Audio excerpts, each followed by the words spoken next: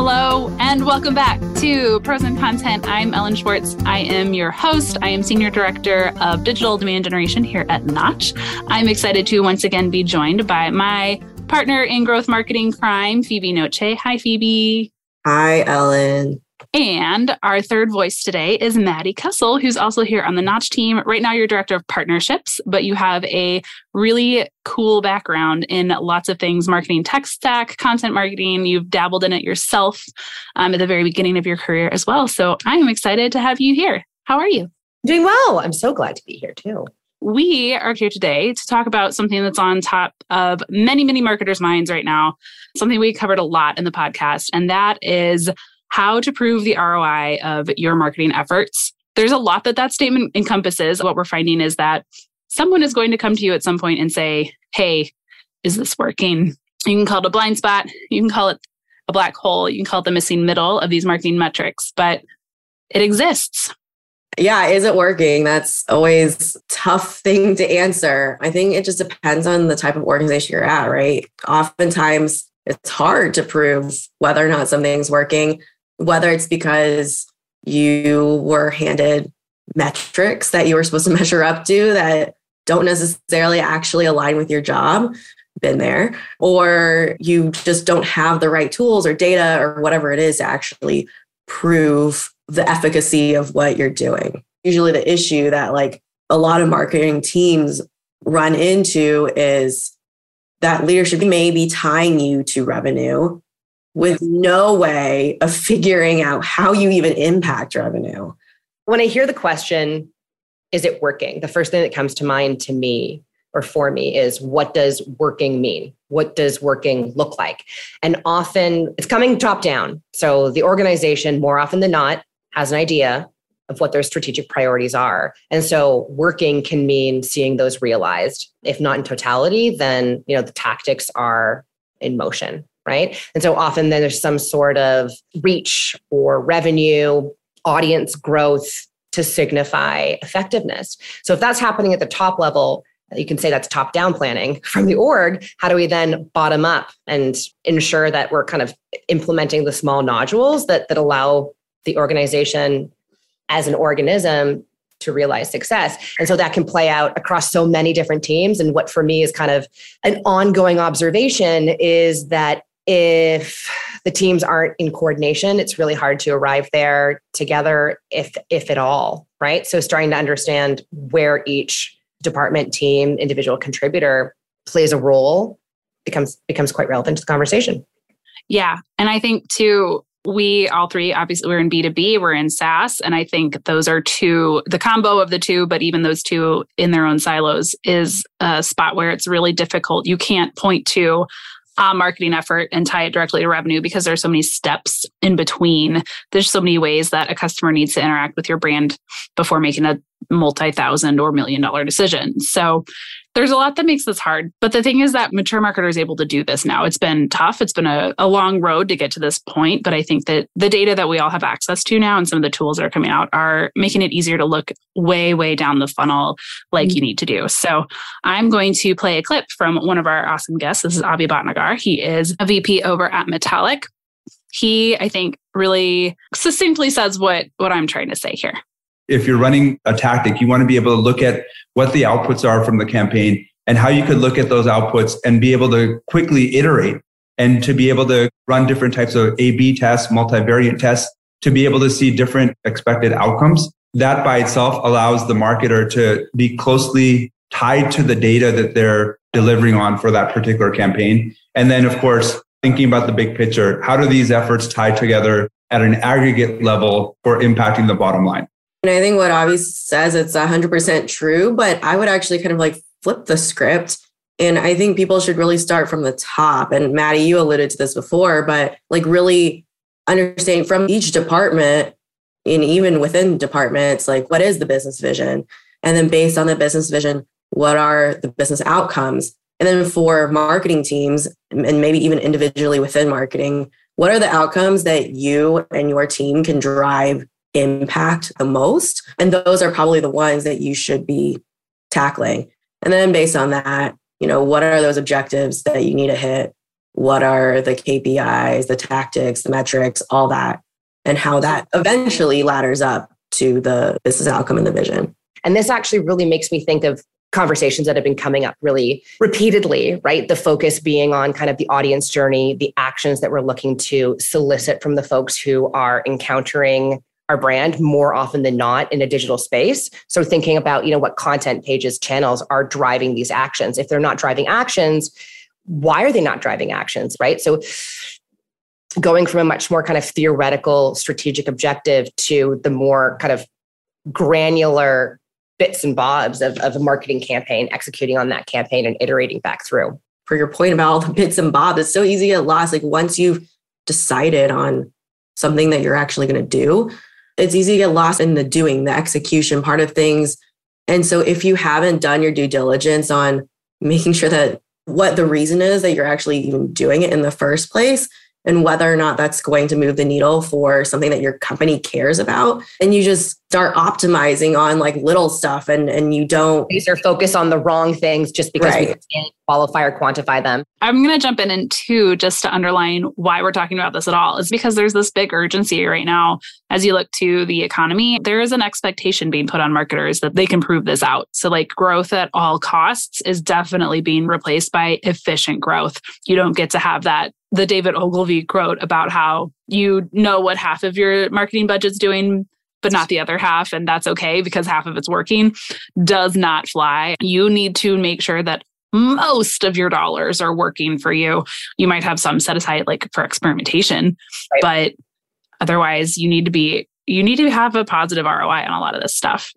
What else are you guys seeing, do you feel like, when it comes to just the reasons that this is important now, where I don't know that it has been even 5 years before? I think it was 7 years ago. I had a client who was literally just throwing their marketing budget away on a ton of stuff it was really hard to prove ROI, sponsoring events, throwing their own huge conferences, sponsor content, a lot of display ads, like that type of thing, which if you have the right strategy and you're doing it on an iterative basis, like I can see how that could actually work for you. But they were just bleeding money and they were doing it for user acquisition. Like they were just trying to spend so that they could get more users.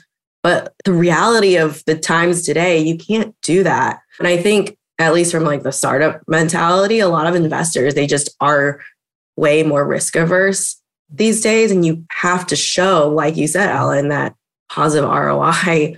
You don't have the budgets that you used to have. Phoebe, you mentioned that having the right strategy is so important, right? But what happens if you don't have the instrumentation or the data set to substantiate the outcome? These marketers who are working with an audience whom we don't know, endeavoring to connect with them through content and create a connection that ultimately will lead to a business objective, make money, expand presence. We're asking questions about their experience of our content, of our brand, that we don't have the right instruments to measure, right? So if we're asking about the audience journey, but we're using traditional web analytics with a focus on a single session, we know that that's not the duration of a buying cycle, right? So using these traditional web analytics to determine sentiment or to determine what content is truly accelerating the conversions. I mean, everyone wants that first party data.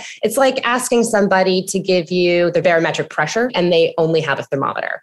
So it sounds to me like there's a big disconnect between having these lofty goals, having a really interesting strategy to reach them, but then lacking the infrastructure, the data, or the means by which to tell the story of plans, budget, execution, and then return, really to tell it tip to tail. Right. People use proxy metrics. You've had to cobble together what you do have to say that session time is important, or that traffic is important, or that this landing page drove, so many downloads. And that's just kind of where the measurement stopped. And that's where what we're seeing is that those metrics just kind of aren't doing the job anymore. You need to connect it down to revenue, something like what's the next step from where you started to where you're going. So we have some really cool examples from the podcast. We spoke with Karina Owens. She's an ABM marketer over at Gong, and she had this really good point that I was embarrassed to admit, but happy to learn. I had not learned before. And she talks a lot about having a control group. So here she is. And I always have a control group as well. So similar accounts that haven't gone through that same level of customization and treatment and program spend. We just did a really great end of quarter review where we did see that 100% more engagement when we did deploy a strategy compared to those with the control group. So I think it's really critical to have that in place as well when you're looking back. So there's something to compare it to or have a frame of reference. I like this perspective on frame of reference and being able to benchmark, right? Especially when an initiative is kind of top down. If they're not in the marketing department or they're not on the revenue side of the house and they're kind of dissociated from the day-to-day activities, it may be that, kind of to my earlier point, there is no instrumentation or means of measuring your success as you're tracking towards this kind of less than tangible goal. I like what you said, Maddie. And also, just thinking about how we talk about the importance of control groups, even to our clients, like you want to be able to show how your campaign compares to status quo, right? Or how this particular time period improved like year over year because of XYZ reasons or whatever tactics that you used during that time period. And so I think that is definitely a good way to sort of at least prove to some extent that at least what you're doing is directionally correct. And the challenge there is that I hear in my conversations with partners that they have a tremendous ability to laser in on kind of the beginning and the end portion of journeys, you know, when their audience is finding them. Great. You can SEO until the cows come home. You can direct 100 million eyeballs somewhere. And we know when they convert, everything in between is truly murky. It's been this black box. But the thing is, you know, if you get 100 million eyeballs and you don't get any actual revenue or pipeline to speak of, then we're just saying we got 100 million because we can. So that's what I mean by laser focusing in on the elements that we can quantify, as opposed to it's truly a challenge, the ineffable, the hard to express, the hard to define, especially in the absence of numbers to support it. We get these directional ideas and then we're told to reverse engineer numbers and processes to support that. I mean, Maddie, what you just said, I feel like that really ties back to, you know, one of the earlier questions that we were asking about, like, do we know if it's working? I think a lot of marketers will feel that direct pain because that's how people get into the loops of buying lead lists or putting a ton of money into paid so that you can show that this many people clicked on your ad or drove this many impressions, but you can't actually show or so what? Well, is it actually driving pipeline? Is it actually driving revenue? Are these people actually quality people? Yeah, I could spend a ton of money to bring in some random people across the internet, but are they the people that you want? Is it ending in deals, you know? Right. And a couple of weeks ago, I was talking with a partner who is going through the process of their annual planning. Oof, do not envy that. And they were trying to kind of use up the balance of their agency spend. And they essentially gave marching orders, go ahead, create 400 pieces of content, 400 across the entire contract. And they had a balance of maybe 150. And so my question was to them, well, to what ends? To what audience? What kind of action are you hoping this content will provoke? And what's interesting is when we kind of get into this mad money frenzy of we have to use the resources that are available to us because we need to execute and deliver on this kind of amorphous monolith of a handed down direction, we sometimes get caught, we get lost in the rat race and we lose all semblance of detail in favor of really wide strokes. Well, we have these deliverables. We can quantify, we can count the number of pieces and we can decide what channels they go out across, but we lose sight of the fact that each piece of content, each engagement with the brand is intended to either inspire or drive action or affinity. So one of the things, Maddie, that you hit on kind of at the very top of the ROI discussion is making sure that you know what's valuable. And I think that there's a lot that happens in a journey that might not be the signing of paperwork to become a client or the handing over of a credit card. And that's where I have this really great conversation with Blake Strozik. He's from Transfix, talking about kind of all of these other leading metrics that you can lean into that still plays into what the two of you were just saying, where like, yes, you can get tons of impressions, but did it drive anything further down the pipeline. Like the other thing that popped in my brain while you two were talking about that was very much like you can get your cost per lead down, which has been a metric that people have looked at forever. You can get your cost per lead down way, way low. But then if your quality matches that low price, like it's not going to convert anyway. It's not going to actually result in any business metrics. So I want to play this clip from Blake real fast, just because I think it'll get some juices flowing as far as what else you can be looking at to show that these programs are valuable. Look, we might not have the sale yet because we have a 9-month sales cycle, but when we compare our year over year opportunity volume from this month to last year, we can see an increase. And then when we look at our demo request to meeting or meeting to, stage 1 opportunity or stage 2 opportunity, however you have it set up, when we look at those conversion rates, we should see an increase. So even though you're not seeing that sale yet, you should see within your marketing funnel some efficiencies starting to happen. I think that's, first, definitely true. And that's especially applicable if you have a really long sales cycle or just a really high consideration product or service. But I'm just thinking back to like how I'm thinking about it, even just on a day-to-day basis. I think about customer journeys a lot, just a lot in my day. And yes, ideally, I would love to see those journeys end in conversion, but I'm also relatively happy to see more open customer journeys. Like they may not have closed yet, but if I'm driving more journeys, that means that at least people are engaged.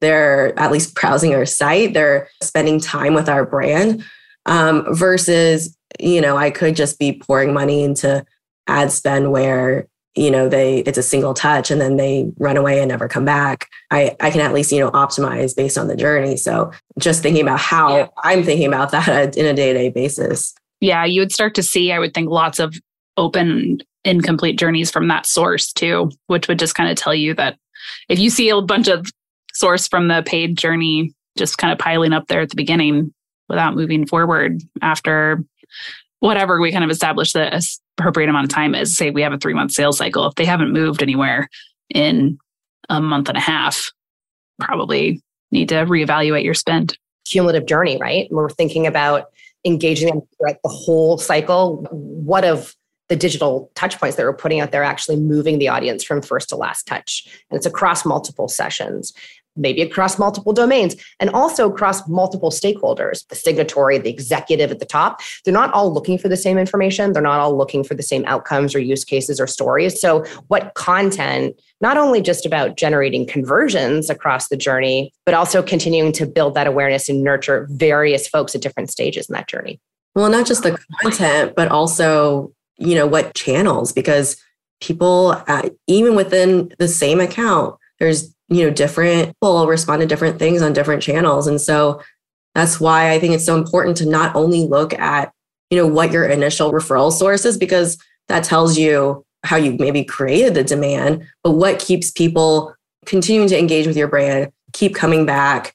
If they ghosted you, why did they re-engage with you? And seeing what those, sort of mid-touch refers are is so important, and something that I think is a missed opportunity that a lot of people aren't looking at. And also knowing how long it takes for someone to go from reading their first piece of content to converting, or coming back to the referral source. I think that there is a place for it. Which of them are leading to the most? And I'd say the most qualified, but also the quickest conversions there. And so being able to, especially in this time of budget slashes or horse trading, we're seeing a lot of budgets being swapped out relative to where the business is kind of interested in investing. Where do we double down and what do we pivot away from? And that can certainly apply to the referral channels and the channels across which we're trying to find, engage, and convert the audience. Yeah. And I want to underline too, Phoebe, what you said about how do you re-engage the audiences? Because I was looking through the questions from the podcast guests just holistically. So there were a set of questions that I asked at the end of every episode.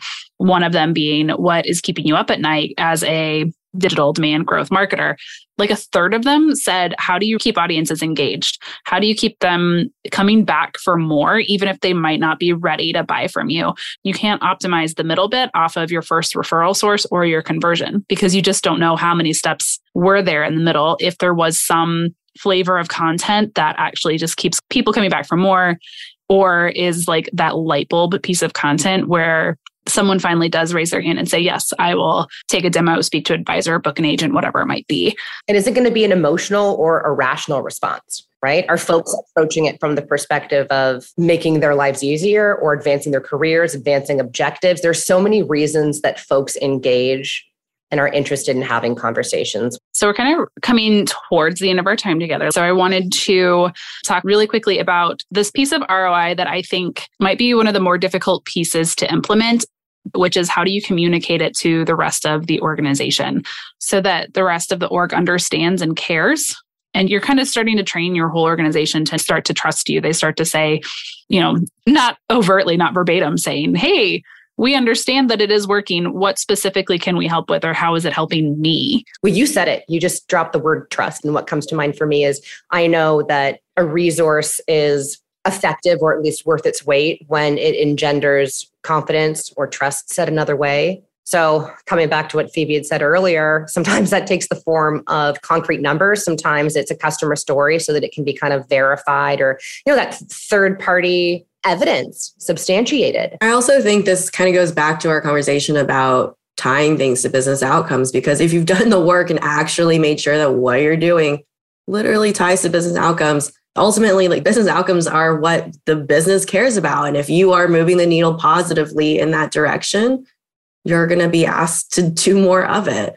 One other piece of advice that I like is to make sure that you are, where you can, tying the metrics to ones that already exist in the business and ones that people already care about, so that you can compare as much as possible apples to apples, so that you can show its effectiveness and speak the same language, have that same sort of like nomenclature and vocabulary for people who may not believe in what you're doing just yet. Yeah. And if you have someone who really is just a big naysayer about what you are not doing, it's really doing that, speaking their language, but also tying it to their metrics is a great way to endear yourself, because it's literally answering that kind of emotional question for them. What are you doing for me specifically? Why do I need to care about what you're doing?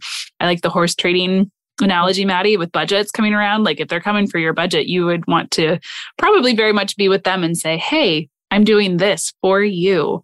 Come on, like, let's be pals. Something that can be missing is the nuts and bolts, what truly constitutes realizing those strategic priorities. Because if you're trying to grow revenue, then maybe what you may need is to close 7 deals. And to have 7 deals closed, you may need to have, 20 plus in pipeline.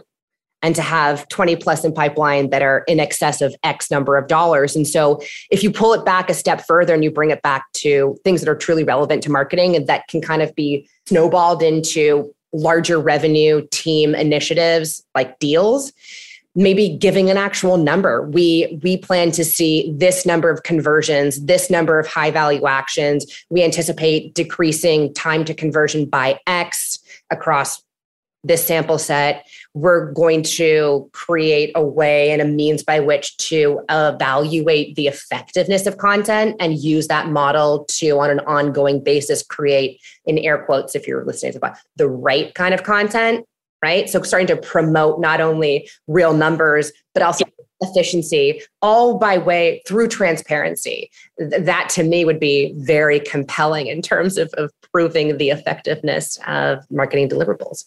I completely agree. We are going to wrap up now, but I think just to summarize all of the things that we've hit on, because we did talk about a lot of different things. The root of this is that it's on the responsibility of marketers to start doing this work.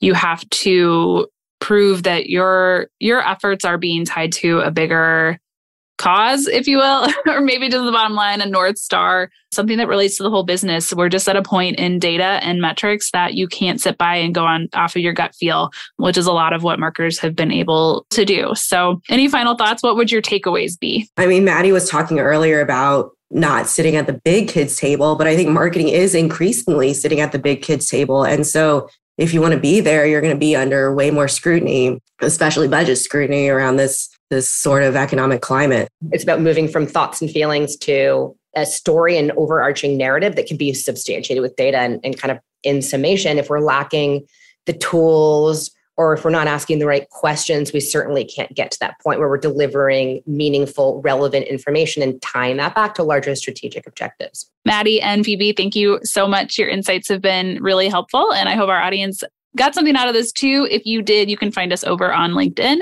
and I hope that we see you soon. I guess not see you because it's a podcast, but thank you, Maddie. Thank you, Phoebe. Thanks, Ellen. Thank you. Top notch. Thanks for listening to Pros and Content. Don't forget to subscribe if you found this episode informative. This season, we're focused on how marketers prove their contribution to business growth at all stages of the funnel. Find more episodes wherever you're listening and learn more about uncovering your organization's true audience journey at Knotch.com. That's KNOTCH.com.